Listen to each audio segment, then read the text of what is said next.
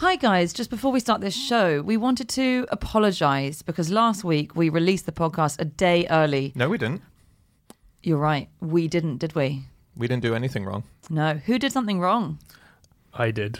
Yes, you did, didn't you, Alex? Do you know what his excuse was initially? What? Daylight savings messed him up. Oh yeah, that 1 hour set you an entire day back. It did, yeah. I just was really confused. I spent the whole week thinking it was a day before, and I had Friday off as well. So it was my Friday. It was Friday for me. Right, sorry, Okay. It wasn't Friday for everyone else. And I think you spent that Friday off reading a new book that you've been particularly enjoying, didn't you? Yes, I did. What it was a what really was good, it? Really good book. It's the book of the year 2018. Oh my gosh. Yeah, I've been told. I mean, I'm saying of my own volition that it's a fantastic book. I think it's better than Harry Potter. Wow. I did tell him to say that, but he delivered it very well, I thought. Anna has a gun to my head. It's not a... Alex, come on. I'm It's not just a gun. pleased to see you. It's more of a... That sentence is never delivered where whatever's in the trousers is poking the side temple of someone's head.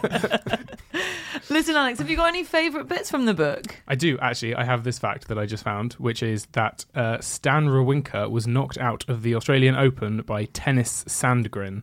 That's a man called Tennis who plays tennis and comes from Tennessee. No way. That's He's done that, amazing. yeah. And that would have been even more amazing if it was delivered with any kind of enthusiasm. Sorry. Read the one above it. Come on.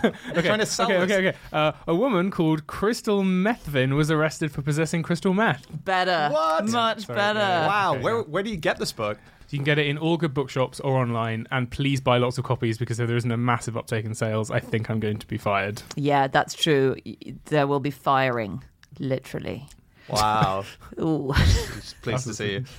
Okay, guys. Thanks so much for doing that, Alex, of your own volition. And on with the show. On with the show. On with the show. No, you do not get to say that. 自動でお風呂を沸かします。お風呂の線は来ましたか？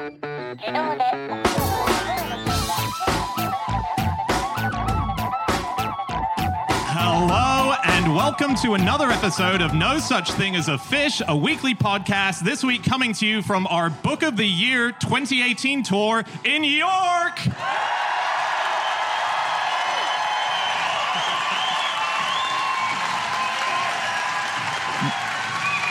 My name is Dan Schreiber, and I am sitting here with Anna Chazinski, Andrew Hunter-Murray, and James Harkin. And once again, we have gathered round the microphones with our 4 favorite facts from the last 7 days. And in no particular order, here we go. Starting with you, James Harkin.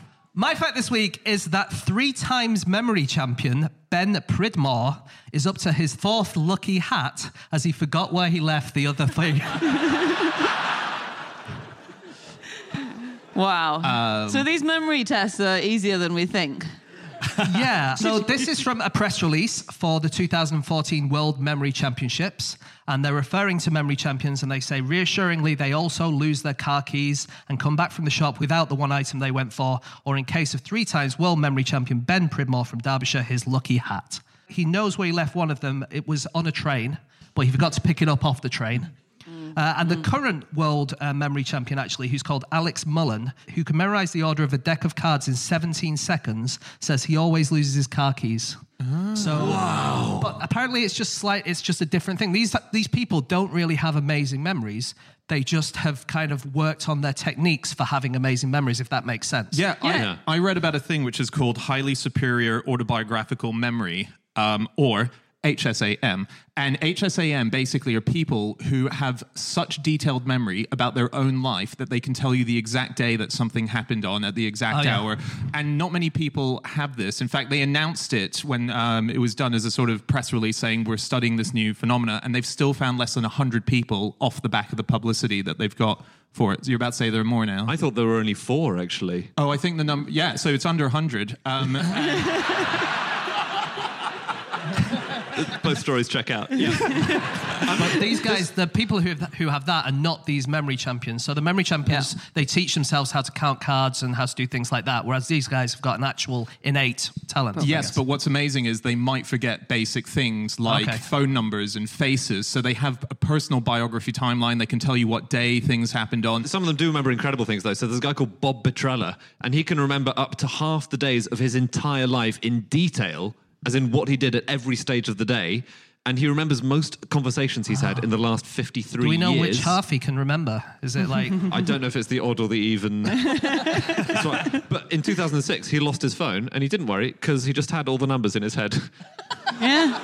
That's Actually, amazing. quite a good way to remember numbers is to lose your phone all the time, which I do, and I know basically everybody's phone numbers off by heart. So it's a chicken or egg thing there. But the one problem with this disease is that you also retain the exact feeling and emotion that you had about something in really high detail. So if you were dumped like 20 years ago, you would still be like, oh, God damn it. It just wouldn't die as a feeling. Yeah. Do you know that you can erase that, though? Can you? Yeah, so they should all get this done. So basically, there are two different parts of your brain that deal with memory. There's the bit that remembers the actual facts of what happened. So that's the hippocampus does that, the cognitive part. And then the amygdala records the emotions that went with it.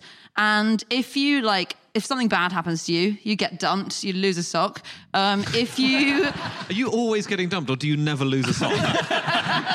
Or does it always happen at the same time you're dumped? I don't date people with one sock. I go out with very pedantic people.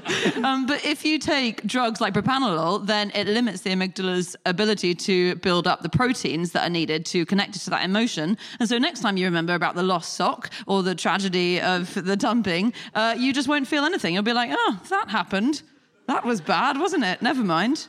But like you say, James, that's extremely rare. There are either 4 or 100 people who have that, whereas... Well, somewhere in between.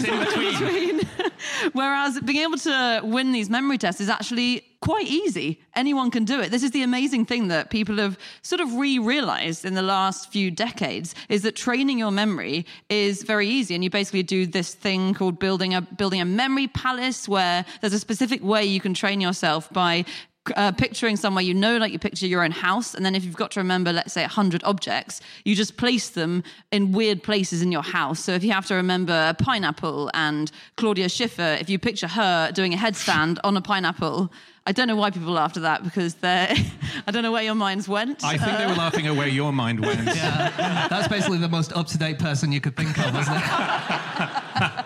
If you're told to remember a series of words, you can picture the objects in your home. So you might put, for instance, the pineapple near your front door, and then Claudia Schiffer in the front room, and as you walk through the house, you can see it. And it's called loci, which is the plural of locus, meaning location in Latin. And it was apparently first used by Simonides of Chios, who was the sole survivor of a roof collapse during a meal. And he could remember everyone who was in the room and people who had died, unfortunately, by remembering where they were sat. And that's according to legend why they did it. And apparently this technique of remembering was thought so dangerous by the church that it was banned in 11th century Europe. Wow. It was in fear of it promoting unholy images. Like Claudia Schiffer with a pineapple, for instance. Wow. That must have been so annoying. I read about Simonides, and so this awful thing happened. The roof collapsed on 100 guests, and then he just wanders back in and shows off how well he remembers where they were all sat, didn't he? Yeah, I can't work out if he was asked to do it or if he had been doing the technique and then it was lucky that the roof collapsed. I don't think it was lucky the roof collapsed. No, but was it lucky that the roof collapsed and he survived because he'd already been memorising everyone? Or was he one of these 4 people who just remembers where everyone was sitting? No, it was not lucky, and it also wasn't that he had an amazing memory. It was that the roof collapsed, and then he realised that he remembered them because he realised he had this spatial memory. Was he doing the place settings for this dinner? Like how? Because I've been to dinner with 5 people where I don't remember where we were all sitting.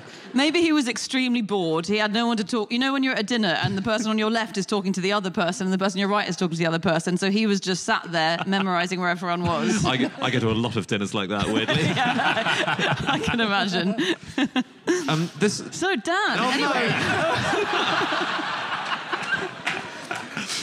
Just to go back to the memory champions briefly, this guy Pridmore, I just looked at the things he can do. So he can memorize a pack of cards in 24 seconds, which is not quite the record, but he's remembered a binary number. I think this might have been record breaking. So binary number, just ones and zeros. He remembered every single digit from a 930 digit long sequence in 5 minutes. He memorized it and then he got it completely There are only zeros correct. and ones, though, so, it's a 50-50 guess each time. You could get unbelievably lucky, couldn't you? That's true. Is it zero, yeah. And I was Googling this guy, and I think he was on Britain's Got Talent this year or last year. Oh, yeah, he was, yeah. Was he? Yeah. Okay. Doing that, repeating ones and zeros. Yeah. We met a guy, James and I, years ago, met this guy, incredible guy called Daniel Tammet, who is he has autism, he has Asperger's, and he has an incredible ability. He says it's kind of like his state is almost like what Rain Man, the movie, was, except he has this incredible ability to actually communicate and tell scientists what's going on the inside. So he did a few record-breaking number memory things. And He was the guy who learned how to speak Icelandic in a week or something, yes, didn't he? exactly, yeah. And he has synesthesia as well. So he memorized pi to something like, 300 decimal places or something like that. Yeah, but each number, it's only 10 options. You could get unbelievably lucky, couldn't you? But he did it by using synesthesia. So every number has a color associated with it, and he memorized the colors. So when he had to tell it for the record, he just pictured walking and passing all the colors on the ground of each number. So he just saw a red and went 6 and a green and yeah. That's how this memory training works. It's the same thing. It's turning into a visual thing, isn't it? God, imagine you're picture about to break the record and suddenly instead of a 9, there's Claudia Schiffer, and you're like, oh God, what number was that meant to be? She's definitely a 9.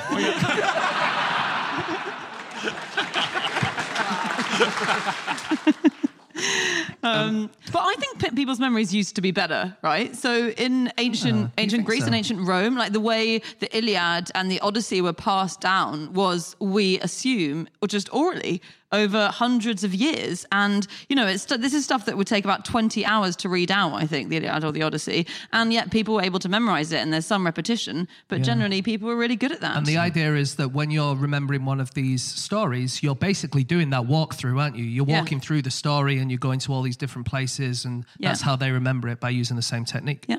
And the person who found that, actually, there's this really cool guy called Milman Parry, who was a Homeric scholar, and he was the person who founded the whole idea of oral tradition. So if you ever hear someone talk about the oral tradition of passing stuff down, he invented that. It was in the 1930s he was working, and he went to Russia and he found some Slavic people who were still passing down stuff through oral traditions, and they had poems that they would recite that were tens of thousands of lines long about, for instance, Franz Ferdinand's assassination or something. And so he developed this whole theory, but he never got to complete it because he accidentally killed himself when he was unloading a suitcase at his mother-in-law's house, and a loaded gun in there fired into him. Oh, what? Wow. That story took a dark turn,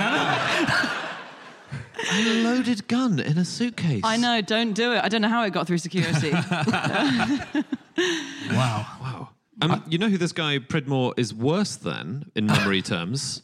No. A chimpanzee. Oh, come on. Okay, so this is about 10 years ago. He went up against Ayumu, who was a chimpanzee at Kyoto University, and it was a specific memory task where you had to recall a random series of 9 numbers. They would flash up and then they would disappear very quickly, and you had to tap them in the right order. Chimpanzees have photographic memories in that regard only, so they can remember patterns and sequences really well. They're good at right 90% of the time. He got it right 33% of the time. Wow. Wow. Yeah. But if this chimpanzee is clever enough to get into Kyoto University, you must be.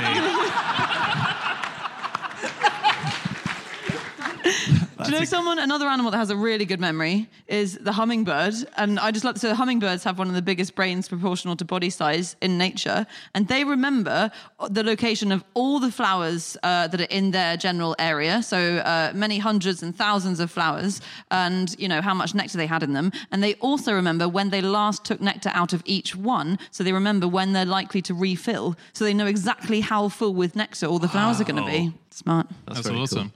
We need to move on to our next fact very shortly. Okay, so your first memory.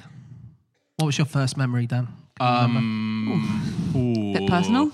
Yeah.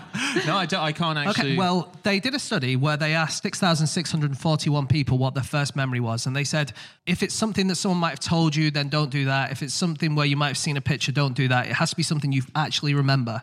And it turned out that 38.6% of them remembered things from before the age of 2. And almost 1,000 people claimed to have remembered things from before they were 1. And people reckon that that's completely impossible. And actually, you don't really start forming memories that you can remember in adulthood until you're 3. Wow. And so it means that about 40% of people have a fake first memory. Wow, that's amazing. Also, can we just pause for a moment on the fact that Dan can't remember his first memory? I mean, Do you remember your second memory? Maybe we could work back. Yeah. We were on a boat in Hong Kong. It was. Yeah.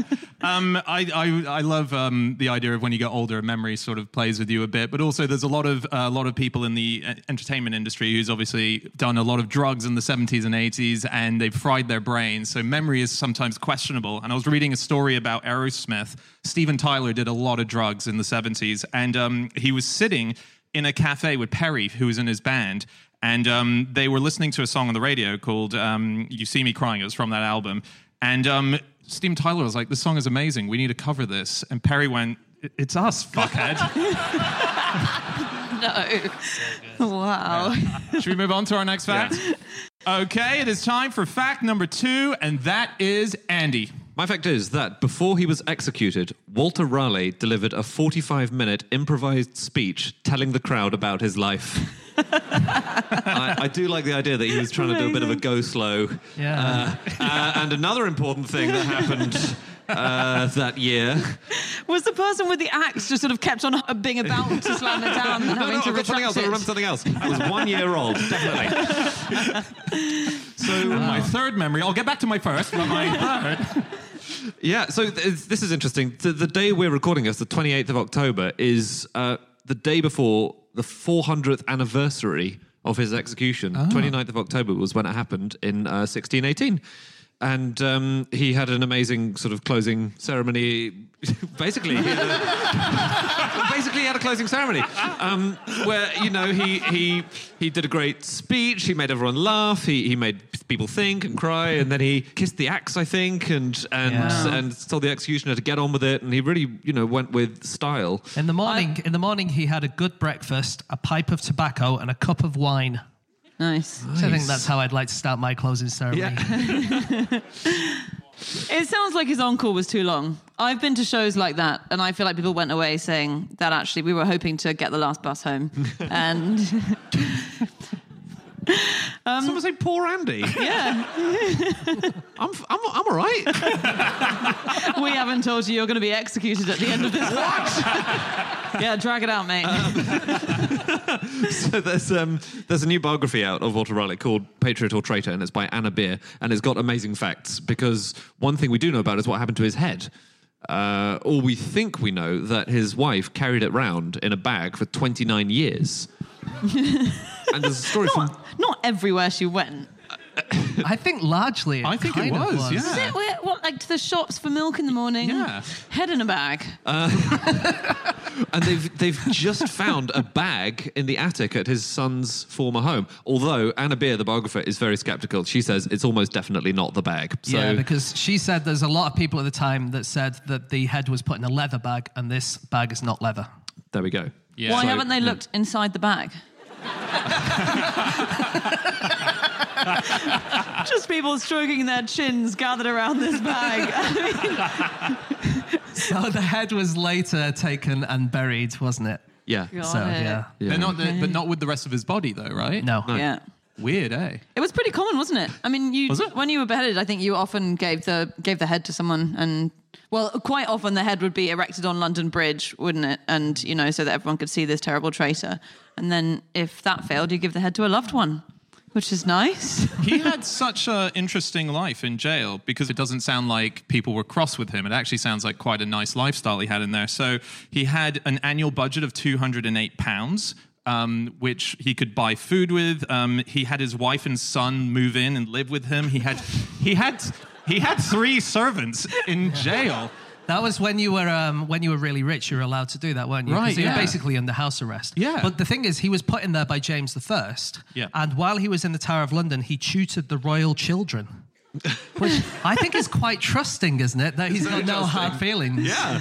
And he was an apothecary as well as a sailor and a courtier and all of this stuff. So he invented herbal remedies when he was in there. And he invented a thing called, oh my goodness, where is it? Yeah, it's called the Great Cordial. And it was a cure for everything. It had 40 ingredients in it. You needed deer horn, viper flesh, cinnamon, orange and lemon rind, and 35 other ingredients. And lots of people visited asking for medical advice and for some... That's amazing. There was another thing that he made, which was, well, the recipe is take a gallon of strawberries, put them into a pint of aquavitae, which is basically pure alcohol, and then leave them for a while, take the strawberries out and drink the alcohol. And that was another thing that kind of cured everything. Yeah, I'm sure. Yeah, you can believe that. He was in prison a lot, though, wasn't he? So it's good that it was nice for him. He was kind of a bad boy. He probably would have been today. He was always getting into scrapes. Like a Pete Doherty. He was like a... He was the Pete Doherty of his day. I think he got involved in various spats, one with the Earl of Oxford over whether or not the Earl of Oxford should leave a tennis court. Much like Pete Doherty does today. It was that kind of thing. But yeah, and he was sent to prison when he got married. In fact, quite famously, he fell in love with Bess Throckmorton, and Queen Elizabeth probably fancied him in some way or was attracted to him, and so was kind of annoyed when he married Bess behind her back. She was one of her ladies in waiting, right? So she kind of felt betrayed because they'd gone behind her back. Yeah. And the amazing thing, and this is where I think those Tudor dresses came in very useful, is that before marrying her, he, like a lad, impregnated Bess Throckmorton. I don't mean like a lad, guys. No, he got Bess pregnant, and she had to conceal it. So she stayed at court, waiting on Queen Elizabeth the whole time, but managed to conceal that she was pregnant. And she only went and stayed with her brother 2 weeks before giving birth. And then as soon as she'd given birth, she had to go back immediately. They had ruffs those days, didn't they? So maybe her ruff just got bigger and bigger and bigger until it was to the ground. Like the neck thing? Yeah. Drooping down over her belly. What a weird place to start with your disguise for pregnancy. Andy, we need your help. I've got an idea, guys. How are you going to cover up your pregnancy? I don't know. I might use my shoe. Yeah. We'll make the pointy shoe point upward and upward and upward. So a lot of people hated him as well because he was really popular with Queen Elizabeth, and he was also extremely handsome. Apparently, he was one of the most handsome men in the whole age, and so people had it in for him. There was a popular song which called him a damnable fiend of hell. Yeah, wow. And even his friends didn't really like him either. Genuinely, a lot of people just really didn't like him. He then, when Elizabeth died, he got on the wrong side of James I. Or basically, James I didn't want anything to do with him because he was to do with Elizabeth. And then he got sent to prison because of that. And then basically the whole opinion of him changed, and everyone kind of really liked him after that. And some people said this is the quickest that anyone has ever gone from being completely hated by everyone to being roundly loved by everyone. Wow. And when he did that 45-minute speech, straight afterwards, loads of people printed it and started handing it out as a pamphlet so you could read about this thing, because it was all about how he should never have been sent to prison and how contemptible James I was and stuff like that.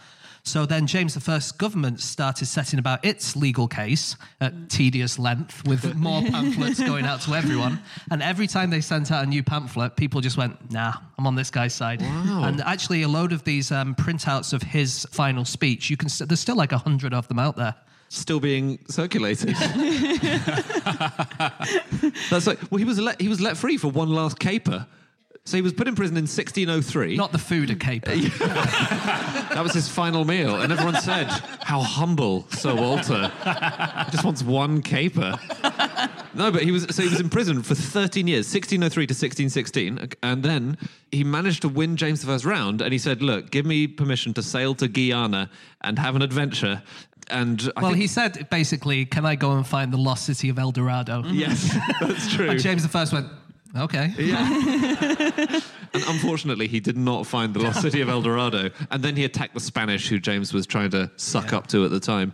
Yeah. So when he got back, he was put in prison again. And then when he was on his little caper in Guyana, He was one of the first people, I just like this, it's not really to do with the rest, but he was one of the first people to write about the Amazons, you know, the female warrior people. And he said that he went to a village in Guyana and he was told by the people there that every April, the Amazons came to the village and cast lots for the men of the village. And then they would have their way with the men like a bunch of lads. And then 9 months later, they would return all of the male births and keep all of the females. Wow. And he wrote about that as if it was completely true. Is it true as well on his travels that he went to America, is that right? And he never went to continental North America. Yeah. Oh, okay. So he Virginia. He never set foot. But he organised the trip. He organised the trip and he named Yeah. it. And he named Virginia after Queen Elizabeth. Yeah, I'm just going to name a state after your sexual history. What Yeah, of it? isn't that incredible? Isn't that insane from a distance? Just going, Virgin! It's a good thing that I guess it's not called Slagadonia or something like that. Lucky. Oh, the Slagadonia National Park, though. I mean, it's worth a visit.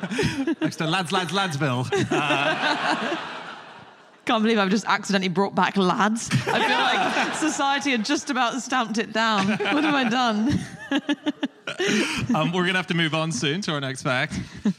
Some stuff about executions. Executions were pretty weird back in the olden days.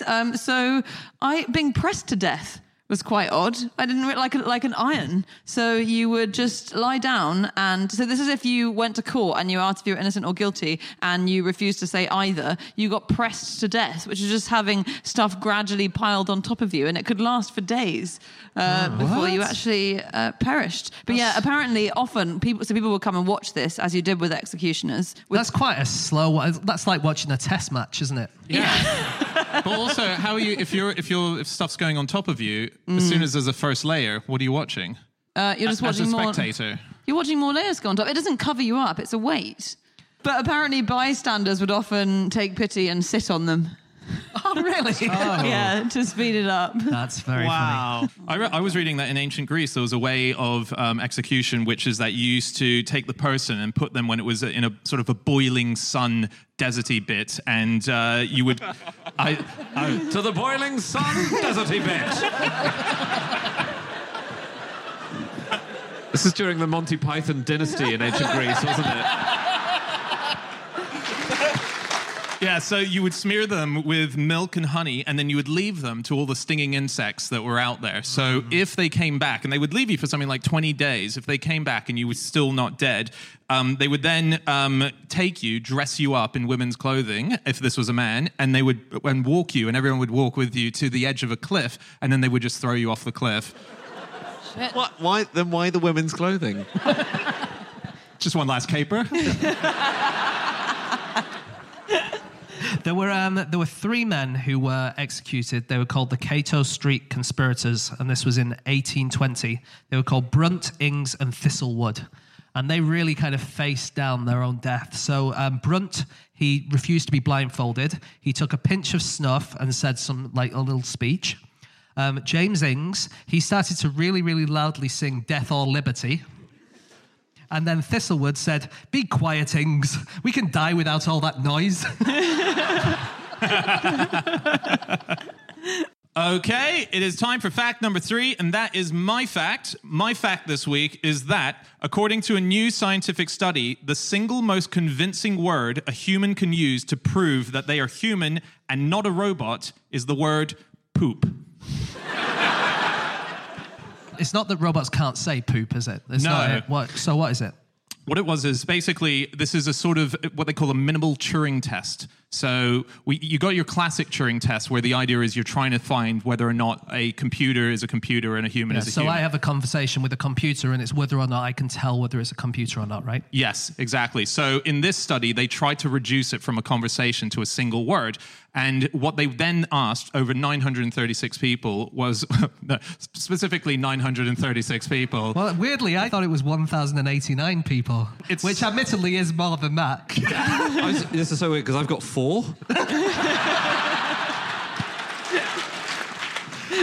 Yeah, okay, so yeah, somewhere between 4 and all the people in the world. And what they were asked was to say one single word that they thought would represent the word that a human could use to say, I'm human. And in the version of number of people I have, 936 answered, but only 428 unique words came out of it. So there was a lot of doubling up on words.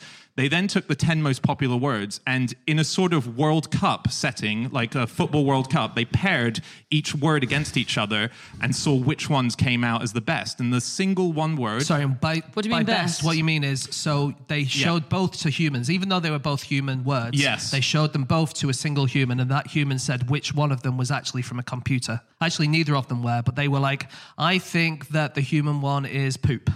Or I think the Okay. human one is love. Or I think the human one is pineapple or whatever. I see. So it's humans working out which word they thought They had were come. picking what they thought was most likely chosen by a human. And Exactly. what's most likely machine generated. And the 10 words, the 10 finalists were love, please, mercy, human, compassion, empathy, robot, clever. They're clever. They wouldn't pick the word robot, would they?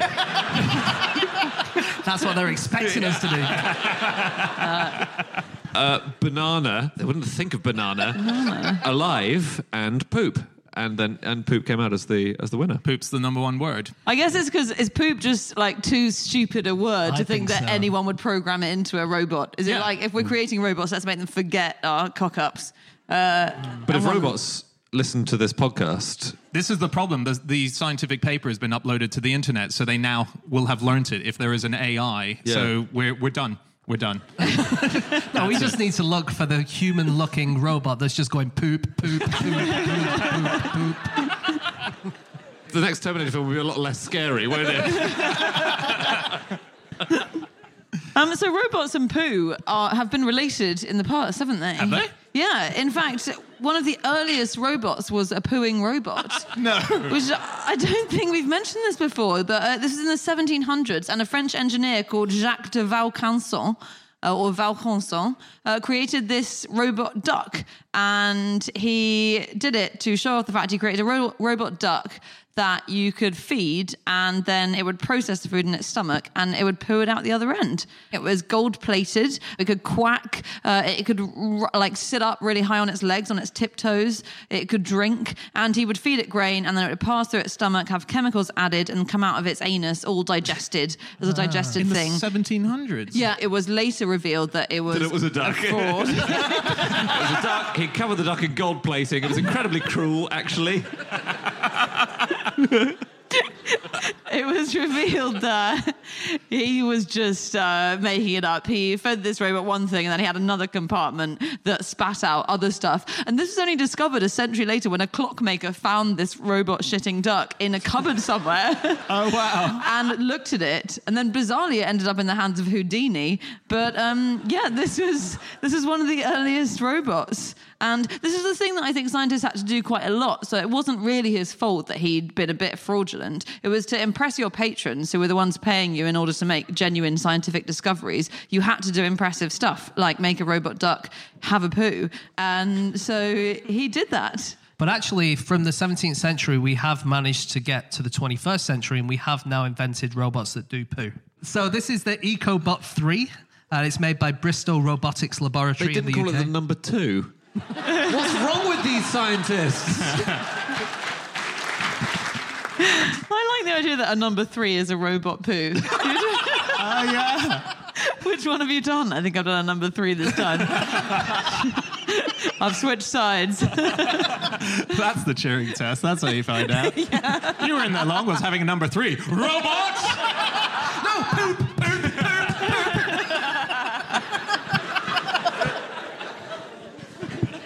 Sorry, go on. So EcoBot number 3, there's not much more to say. Basically, it picks up leaves and it picks up detritus from the ground and it turns it into energy. And then it actually does make, and you can see videos of it.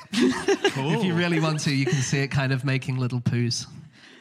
Wow. Is this the one that there's one that was made in the last couple of years where they think it could be used to clean up the oceans at some point? Basically a robot that is able to feed itself, because at the moment they have to be powered by human so power. it's actually a really good idea. If you can get a robot that can just use organic material to power itself, then you don't need batteries anymore. But at the moment, it's just a robot that sits in a bath and just about the organic matter gives it enough energy to open its mouth again to swallow more organic matter. That's I'm the one, afraid isn't it? so. It's a degrading life for future robots who are looking back. That's going to be a really embarrassing part of their history. There is another robot poo connection. It's a semi-connection. So there are farms where even now they've deployed robots in the hen houses, and they're sort of flat, low robots. They look a bit like those vacuum cleaning robots, the Roombas, those things. They're sort of a big disc. And they move through the hen house, pushing birds out of the way.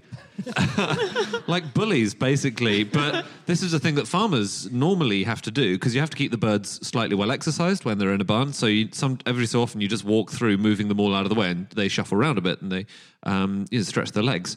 But this robot has now taken that role. And the other thing it solves the problem of floor eggs, which is when birds lay eggs not in the assigned nesting areas. Sometimes they just lay an egg on the floor. If this robot's around, the birds are so freaked out by it that they don't lay any floor eggs. So it's cruel and kind. I was on Twitter and I found this one tweet which is kind of slightly related. Do not, under any circumstances, let your Roomba run over dog poop. Because if that happens, it will spread the dog poop all over every conceivable surface within its reach, resulting in a house that resembles a Jackson Pollock poop painting. Bit of public service. Yeah. There was a news story about that. What's that? Yeah, this couple woke up in the morning. Their house was just, as you say, poo everywhere. And the husband immediately said, I think the Roomba must have gone out of control in the night. Had to run out and buy a Roomba. And a dog.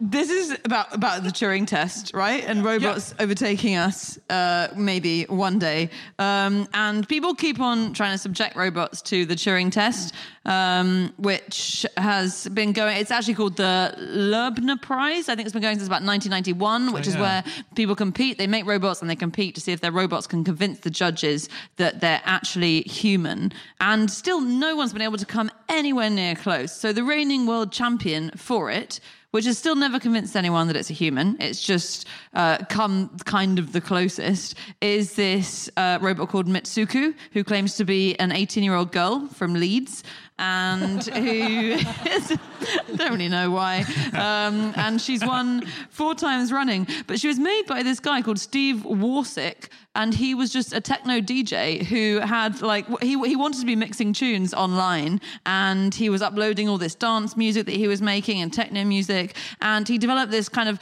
complimentary teddy bear chat bot just for the site as like an extra thing, and he realized everyone way preferred the chat bot to any of his music, and so he focused on that, and he's gone on to massively win this. So online you can talk to Mitsuku, and I thought I'd give it a go to see if I could tell if she was a robot or not. I mean, I knew she was, but... So she said, how are you? And I said, I'm pretty good. How's things there? And she said, I know you are good. And I said, how do you know that? And she said, because everybody knows things about themselves. What? And then I said, but you said you knew it about me, not you. And then she said, what I said earlier is irrelevant. And then I said, actually, if I'm trying to work out if you're a robot, then I'd say that weird things like that are quite relevant, actually. And she said, yes, I am a robot.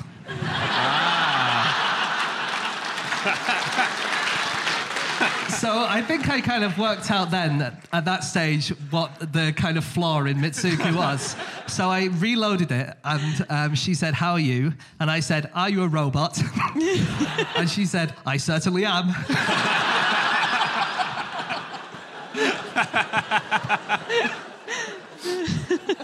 I've just remembered, I've spoken to Mitsuku as well. Have you? Yeah, I did and this is bizarrely, it's online, I think it's on YouTube. I interviewed not only Mitsuku, but the creator, what's his name? Not of Mitsuku, but Lubnix.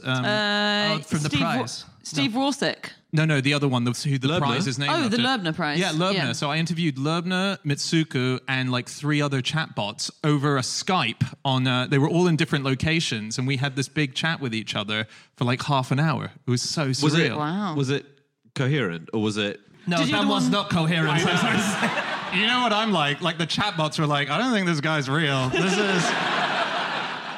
is fucking weird. I don't think a robot would say the boily hot deserty place.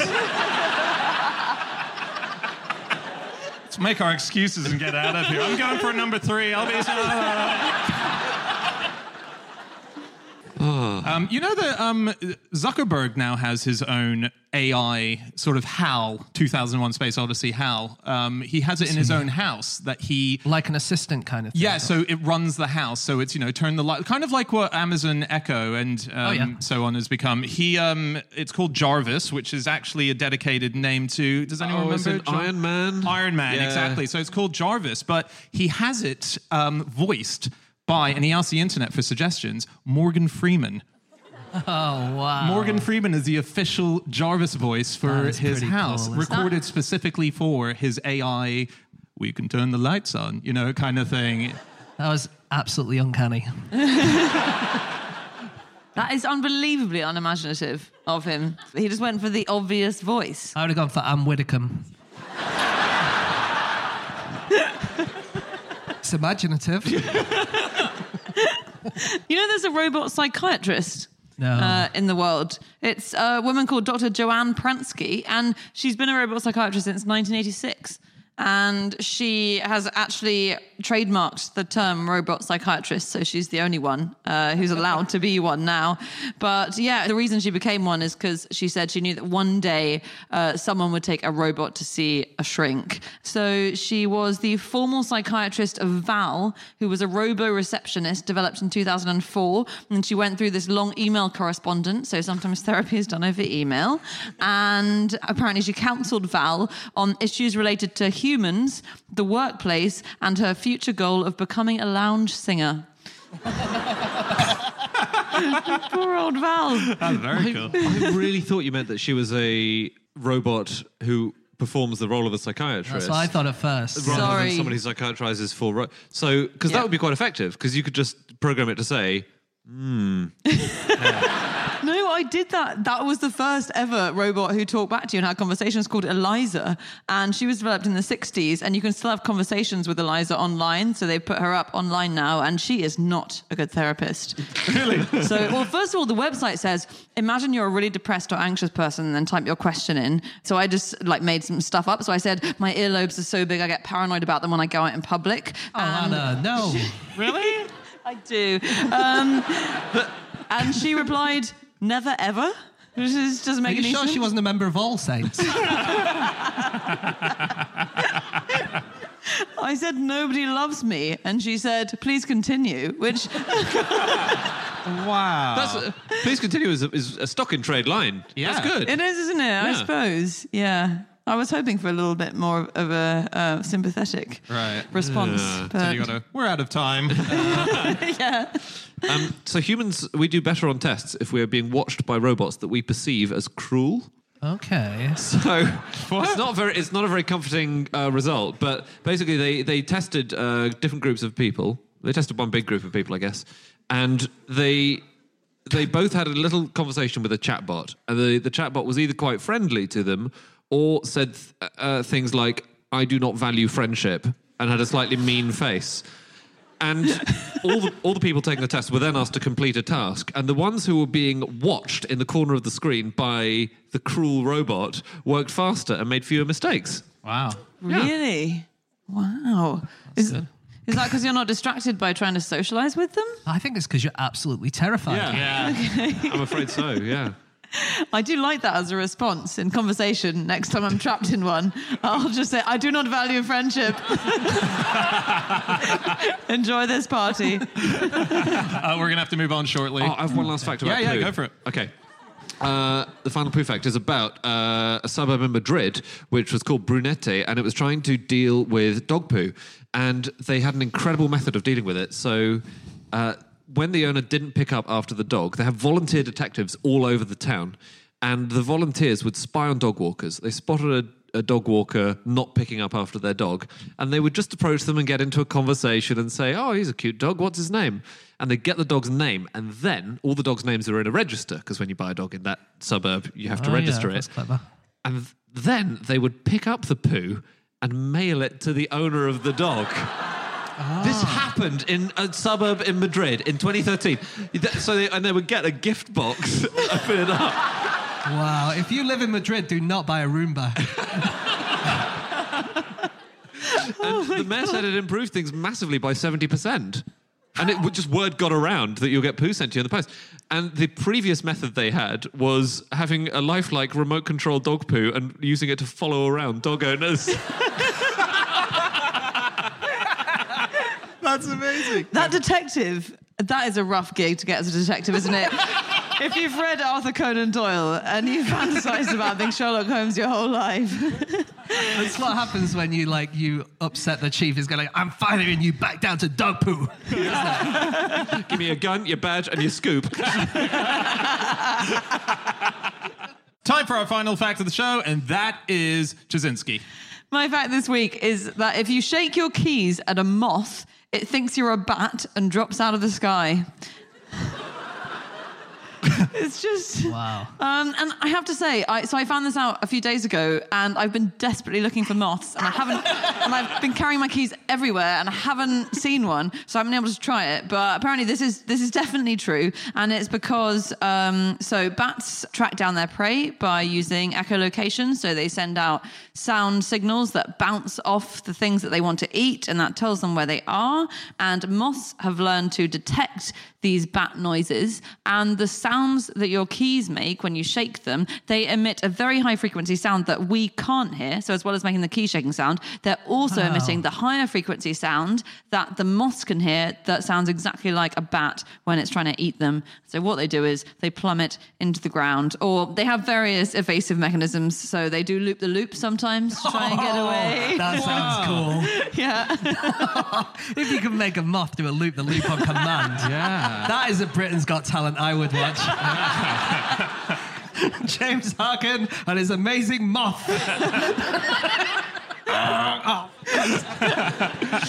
But yeah, that's that it. is quite Very amazing. cool. And, you glossed over it, but the fact that if you wave keys at any of us, you're going to make sounds that we can't hear. I find that amazing as well. That's It's going to deafen all the moths in the York area. So the bats versus moths is the great battle of our time, I think, isn't it really? Very much so. Because they've just been trying to out-evolve each other for so many tens of thousands of hundreds of thousands of years. And as soon as one overtakes, the other one overtakes back. So moths didn't used to have ears a long time ago, and then moths have evolved ears because they realized that bats were letting off these sounds and they needed ears to detect them. And so 50,000 species of moth have ears. They have them in various places on their belly or their legs or in their mouth. Some of them. Sorry, it sounds like a meeting where it's like, do you know what's screwing us up with these bats? No ears. What are we going to do? We're going to get ears. In the normal place? Everywhere. A thing about deaf moths, is that there is a parasitic mite that loves living in moths' ears, and it's the only place they can live. But ingeniously, they're never found in both ears. And so, why is that? Is it to keep the host alive? Exactly. Yeah. So one mite will go into one ear. It doesn't matter, left or right. But as soon as it's gone into one, it lets off a bunch of pheromones telling its other mites to go into that ear. Because if the other mites go into the other ear, the moth goes deaf. It gets eaten by a bat. All the mites are dead. Plan failed. Caper ends.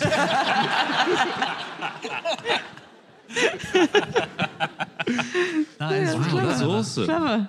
So the next thing you do after you've evolved ears, and then the bats kind of get wise to that, you evolve echolocation. And that means that you can kind of jam their signal. So their signal comes across, but you can send other echolocation at the bat, and it confuses it. And there's quite a lot of species of moth that do that. A lot of them do it by rubbing their genitals on their abdomen. Yeah.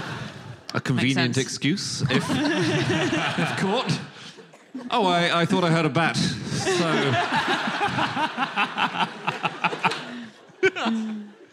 There is. Wait, sorry. Why? Yeah. What does that do? It scrambles that. So basically, you're a bat and you're sending your signals across, but now you're getting weird kind of signals that aren't the ones that you're sending back. So that kind of confuses you. Okay, so it's not that you don't want to eat something that's fiddling with itself. It's not.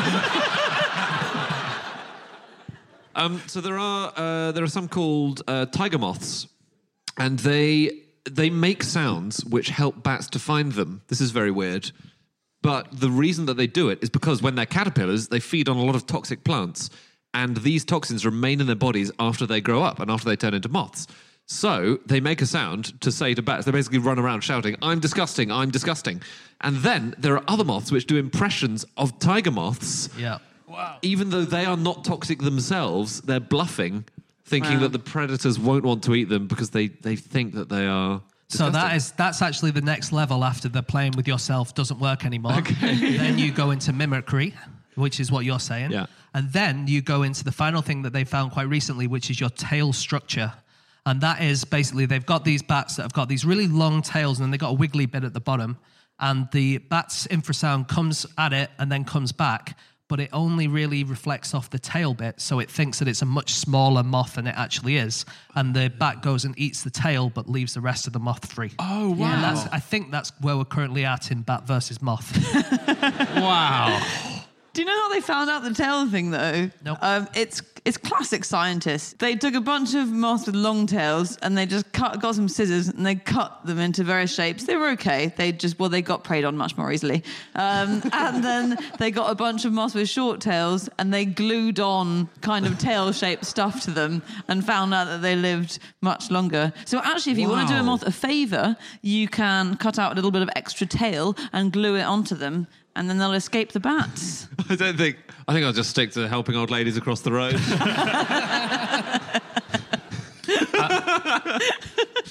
We're going to have to wrap up shortly. Oh, really? Yeah. Okay. Do you know, I actually didn't know this, but no one knows why moths are attracted to light. I just find that bizarre. It's the only thing they really do in front of us, and we've got no idea what they're doing. There's a theory about the moon, but that's been disproved You're kidding. in the last few years. So science thinks that's not the deal. There's one other theory, which is that the light that's given off by female moths' pheromones. So I find that amazing in itself, that female moths give off these pheromones, which slightly glow. But the light that's given off by them is quite similar to the light that's given off by candles and light bulbs, but it's the same frequency, but not the same wavelength. So we're not sure. Basically, why are they all smashing into light bulbs? This was the problem I had when I went on Britain's Got Talent, actually, because there's lights everywhere. Oh, no. I went through about 300 moths. They just kept flying into the lights. Okay, that is it. That is all of our facts. Thank you so much for listening. If you'd like to get in contact with any of us about the things that we have said over the course of this podcast, we can be found on our Twitter accounts. I'm on @LadsLadsLads.